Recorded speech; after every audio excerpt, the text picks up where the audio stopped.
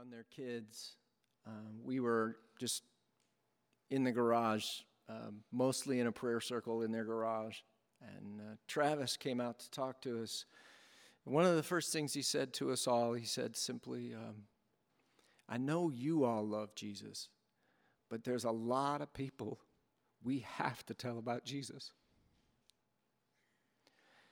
And as I reflected on Travis' words, his care and concern for those who don't have their hope, it sounded a whole lot like Jesus to me. You remember Jesus' words in Matthew chapter 9? When he saw those crowds and he had compassion on them because they were harassed and helpless like sheep without a shepherd, he said to his disciples, the harvest is plentiful, but the laborers are few. Pray, therefore, earnestly to the Lord of the harvest to send out laborers into the harvest. You see, the world is full of people who are facing what Travis and Liz are facing this day with absolutely no hope. They're in your neighborhood. They're in our community. They're in our cities. They're in nations where the gospel of Jesus has never been before. And church, we get to bear hope to the hopeless.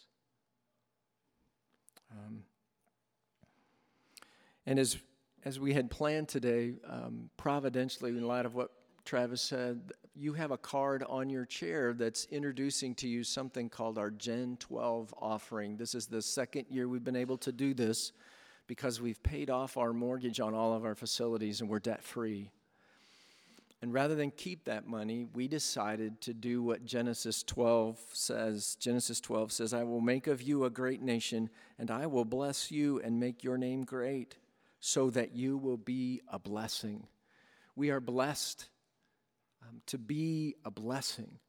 And so we've decided to take the monies that we were giving to pay a mortgage and give them away to help people with no hope find hope in Christ. And each year we gather extra gifts from our congregation, these kinds of pledges for the coming year, and they go to fund beautiful ministries that we otherwise would not be able to encourage and support. And this year we have kind of three buckets where those ministry gifts are going to go. There's an international focus, there's a national focus, and then there's a local focus. And those three things really correspond with the heart of who we are as a church family. We send missionaries. We plant churches. We love neighbors. And that's what we're going to be about this year as we re-engage the essence and the core of who we are. And so I've asked three of our leaders to come and share their passion with you this morning about why each one of those focus matter for next year in terms of where your gifts are going to go. And so Shanna Heath, who has extensive experience internationally, will share about the international focus. Noah Joyner oversees our church planting here at Northwake. He'll share about that national piece. And then Jake Mason is going to share about reaching out to our neighbors. And he and Shelley have been doing that beautifully, and they want to fan the flames in all of our lives this morning. So be encouraged, church, as you hear from our leaders. Shanna, would you come?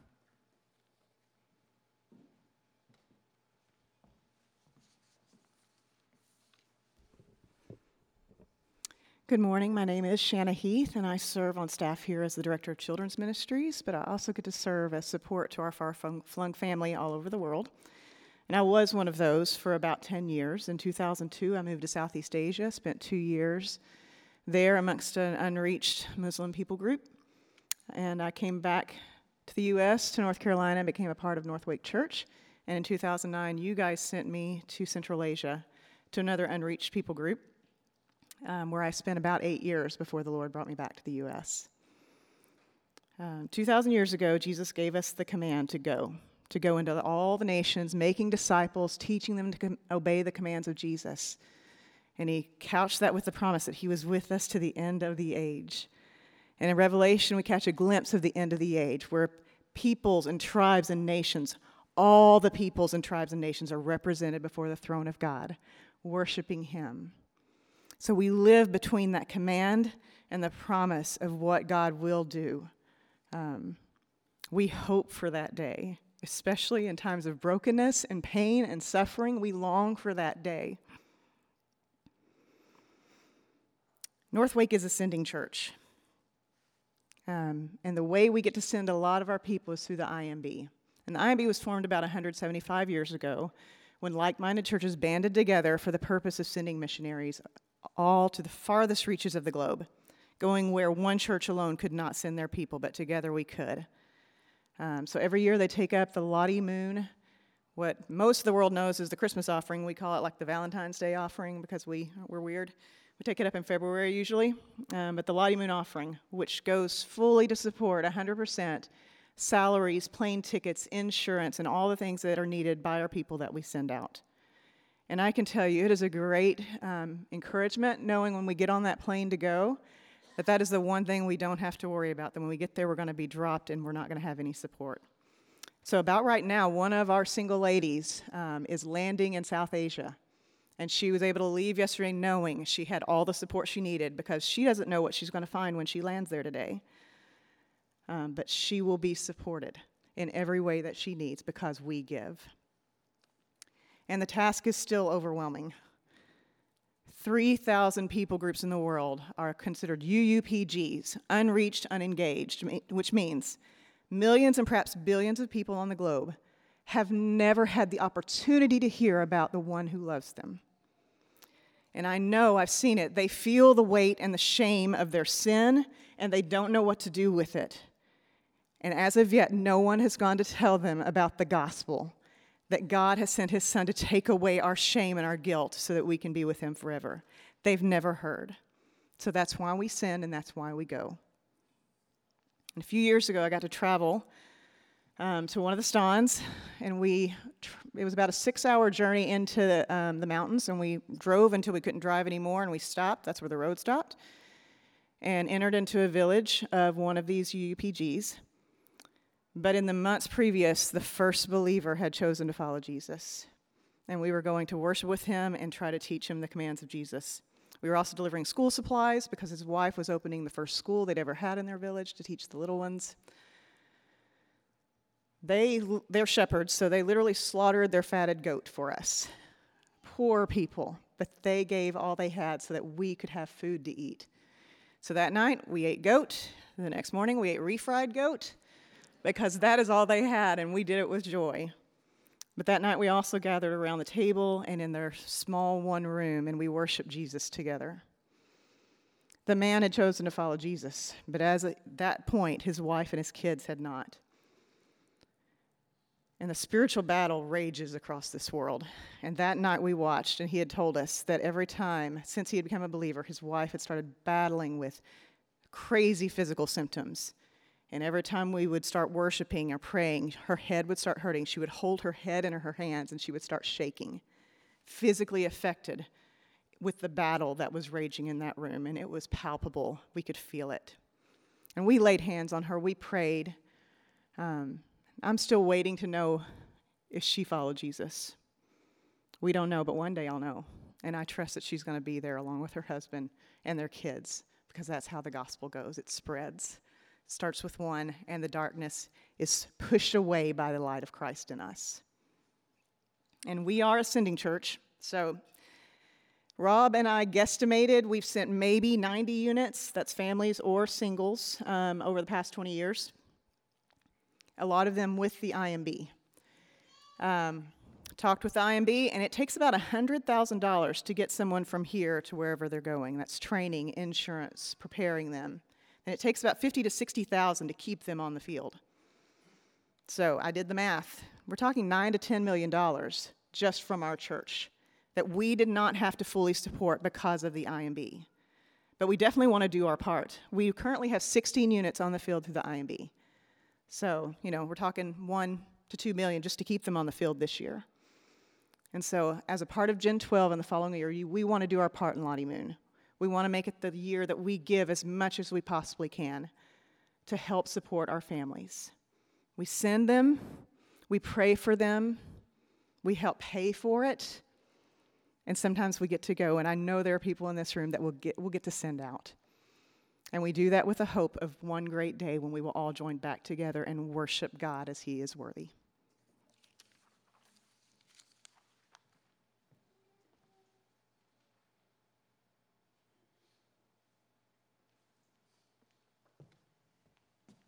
Thanks, Shanna. My name's Noah Joyner, and I do have the privilege of overseeing our church planting efforts here at North Wake. And as we gather together this morning, we gather because Christ is worthy. He's worthy in our good days. He's worthy on our best days, and He's worthy on our darkest days. We know that. We embrace that. We're strengthened by that. But we know that there's lots of people who don't face their suffering that way. They don't have the hope that we have. And that's why we plant churches, because Christ is worthy of it. He's worthy of that worship. But also, there are people that need to know that He is worthy and that He loves them, He cares for them, and He sees them in their suffering. And so, to that end, we've planted, over the last 10 years, we've been able to plant 6 churches in various different places like Tampa, Washington, D.C., Raleigh, Rollsville, Southern Virginia, Portland. And we can say with all confidence that hundreds and hundreds and hundreds of people have been able to hear the gospel from the mouth of a caring person because of that work. People that wouldn't have otherwise heard the gospel have been able to hear because of the folks who are willing to go and to start new works there.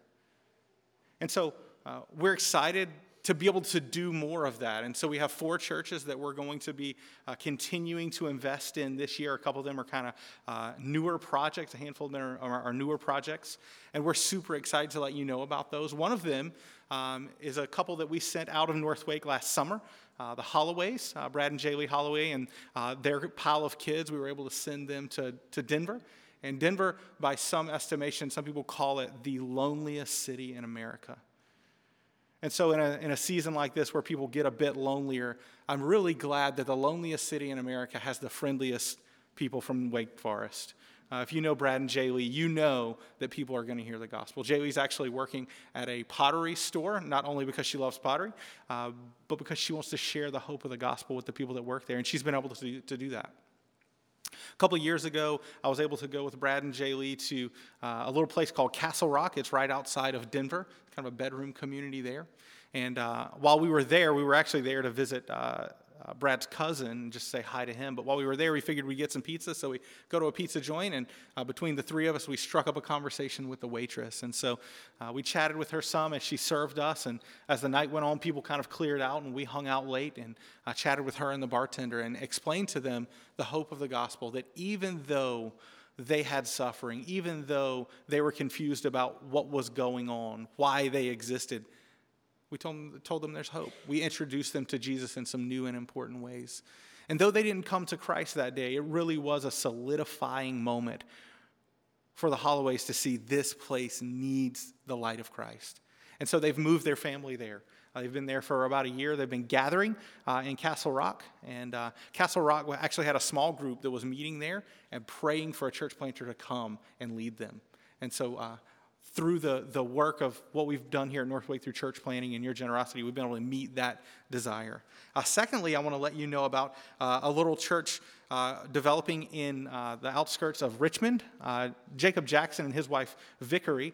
Jacob worked here at North Wake for a season serving our middle schoolers. And if you know Jacob, you know he's a gospel grenade. He kind of like roams around waiting to explode good, wonderful great news in people's direction. And so he's doing that wherever he goes. And one way he was able to do that just recently was there was a couple coming to their small group, and they weren't married yet, and they had just started dating. And so they asked him if he could do their premarital counseling. He said, sure, I'd love to do that.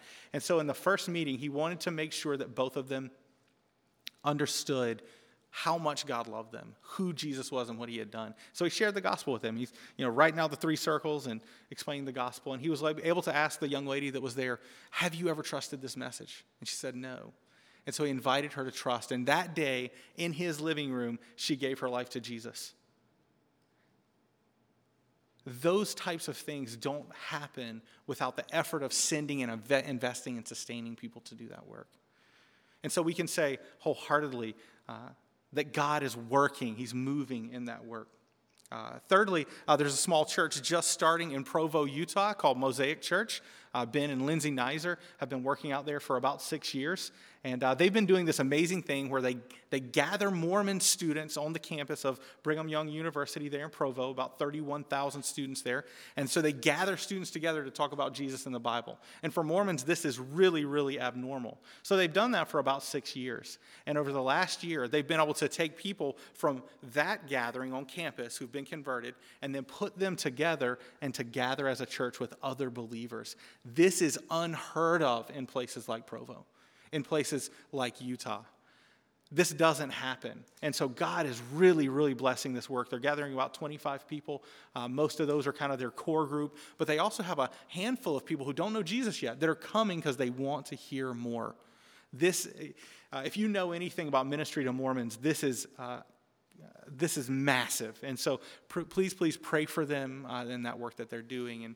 And lastly, I wanted to let you know about a granddaughter church. So our church is the mother. We've sent out other daughter churches, and one of those daughter churches has had a child. And so that church is called Sublime Grace Bible Church. And so they're actually a Spanish-speaking church inside the Beltway in D.C. And so what do grandparents do with their grandchildren? They spoil them. So our goal is to bless them. We want to bless them with our prayers. We want to bless them with financial investment. When we sent out Restoration Church 11 years ago, one of the major things that they had on their hearts was to plant other churches. And so to see this really necessary work of a gospel-focused church among Spanish speakers inside the Beltway in D.C. is massive. And so God has blessed that. And so I want to invite you over the next year, would you with your prayers and the finances, the resources, and the gifts that God has given you, would you join me in blessing and investing in these churches? Jake?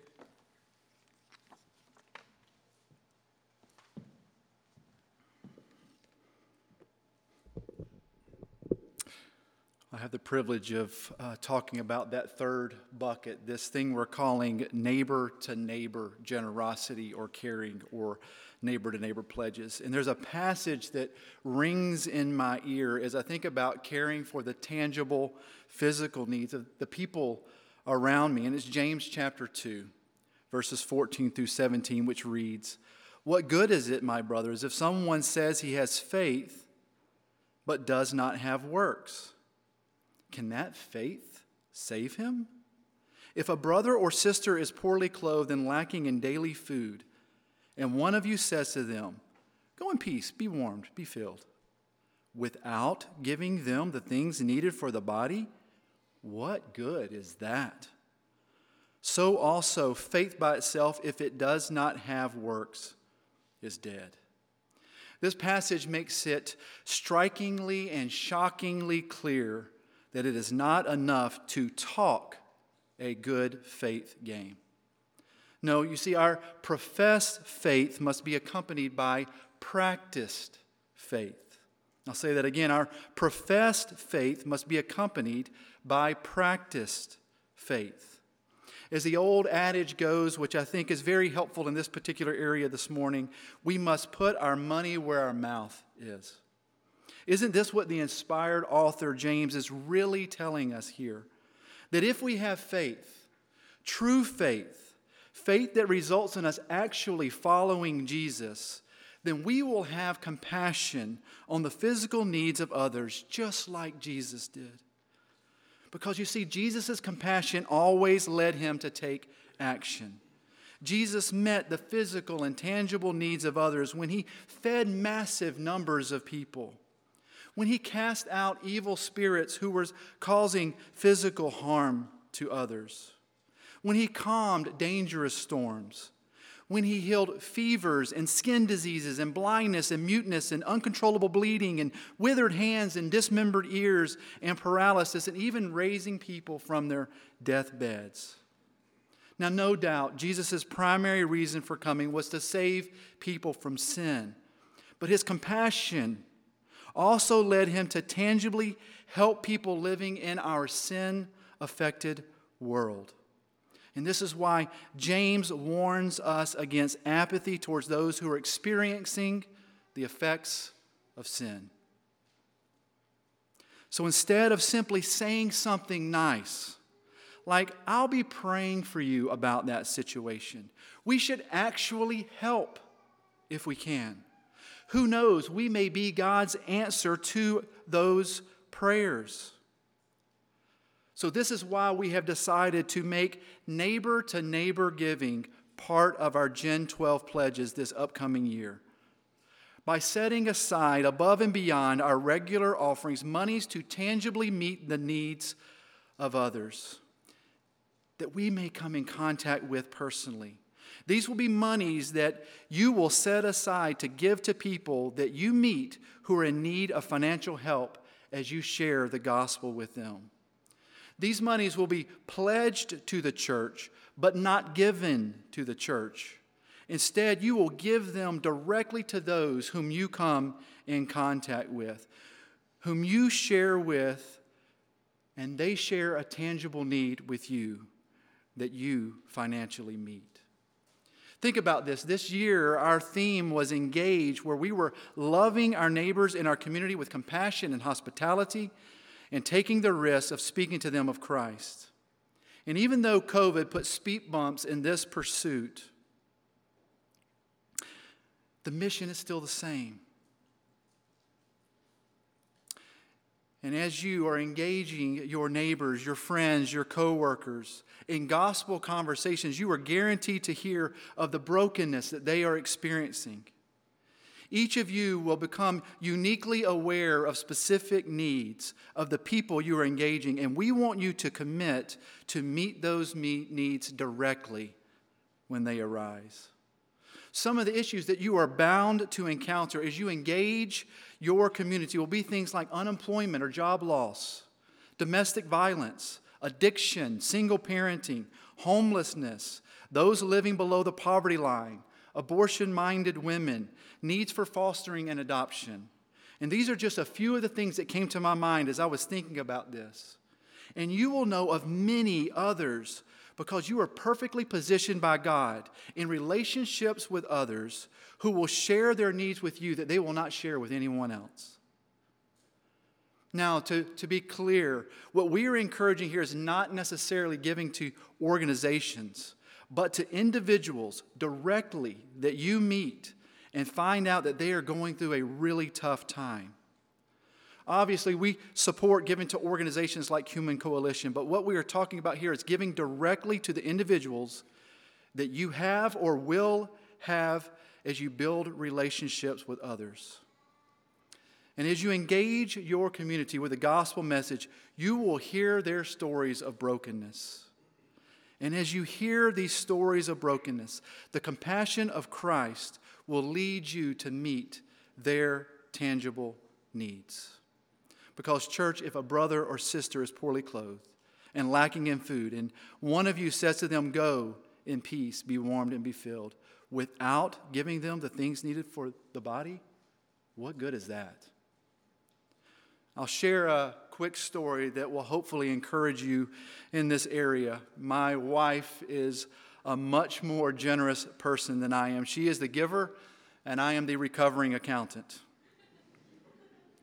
So I'm taking Shelley and one of her good friends, Heather Cantalupi, to a Garth Brooks concert. Yeah, I might be the recovering accountant, but she's the redneck in the family.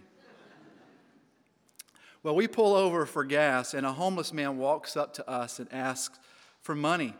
And well, right away, the skeptical accountant kicks in, and I say, "No." And Shelley quickly pulls me aside and says, "Jake, we have so much. Give him something." And my justified response was, "Babe, he'll just spend it on alcohol or drugs." She said, "Okay, but it's going to get really cold tonight. There's a cold front coming through. Can we at least put him up in a room for the night?"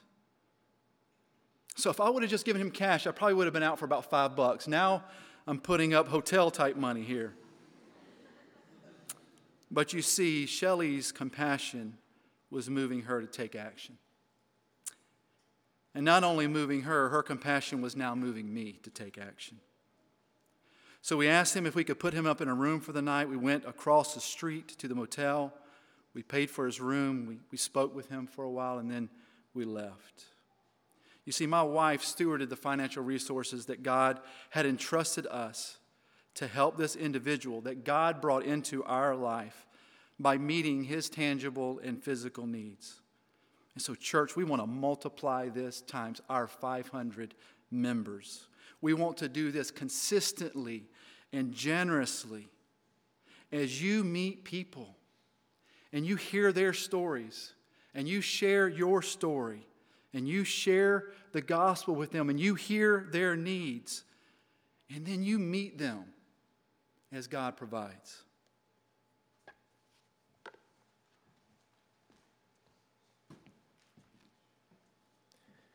Jake, could you give me a card? So, church, let's take some hope to the hopeless, okay? The hope of Christ to people who are without it, okay? And the card that you got explains one way that we're going to do that. You're not going to fill these out today. You're not going to be required to turn them in today. We'll be collecting these on December 13th. We wanted you to have these and have some time to think and pray about, what can I do, God? How can I be part of this? And so, as Shanna said, we're going to give a bunch of money to Lottie Moon, offering for international missions. This is not instead of the offering we'll take at our intermissions conference in February. It's not instead of the monies that will go at the auction, the wild auction that goes on that night. The monies go to Lottie Moon. This is on top of those monies. Our hope is that we will give the biggest Lottie Moon offering in the history of this church this year, as we pile our pledges on top of that annual offering at intermissions conference. These church plants are all in critical stages. They're just launching. They're about to launch. They're engaging in critical ministries. We really want to bless them. Well, if you notice on the card, it says a Gen 12 core pledge. Any monies you pledge and then give monies to the church earmarked for Gen 12 will go to those two causes, the Lottie Moon offering and these 4 church plants. All of it will go there. Every penny will go there. But there's another pledge on there called the Neighbor to Neighbor pledge. Okay, we do not want you to give that money to the church. We want you to keep it in your pocket. And when you meet somebody who's in need, you speak of the love of Christ to them, and then you show the love of Christ to them, right?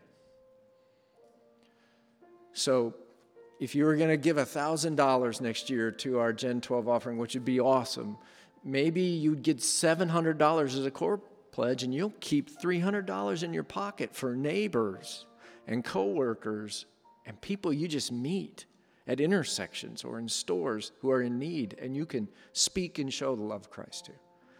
And we'll be talking more about this in the weeks to come. You'll receive more information. But right now, we'd like to give you just a few minutes, and we'll collect those then on the 13th of December. Just take a few minutes to quietly pray before the Lord and just say, Lord, what can I do?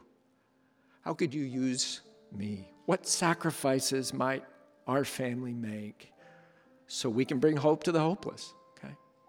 So take just a few moments. If you want to quietly talk and pray as a family, that's great. Or just quietly pray personally. That's what this time is for. And then we'll close our time together in worship of the one who gives us hope.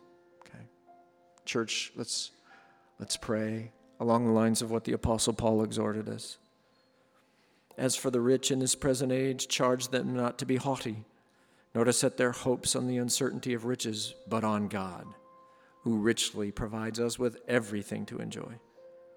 They are to do good, to be rich in good works, to be generous and ready to share, thus storing up treasure for themselves as a good foundation for the future, so that they may take hold of that which is truly life. Let's pray.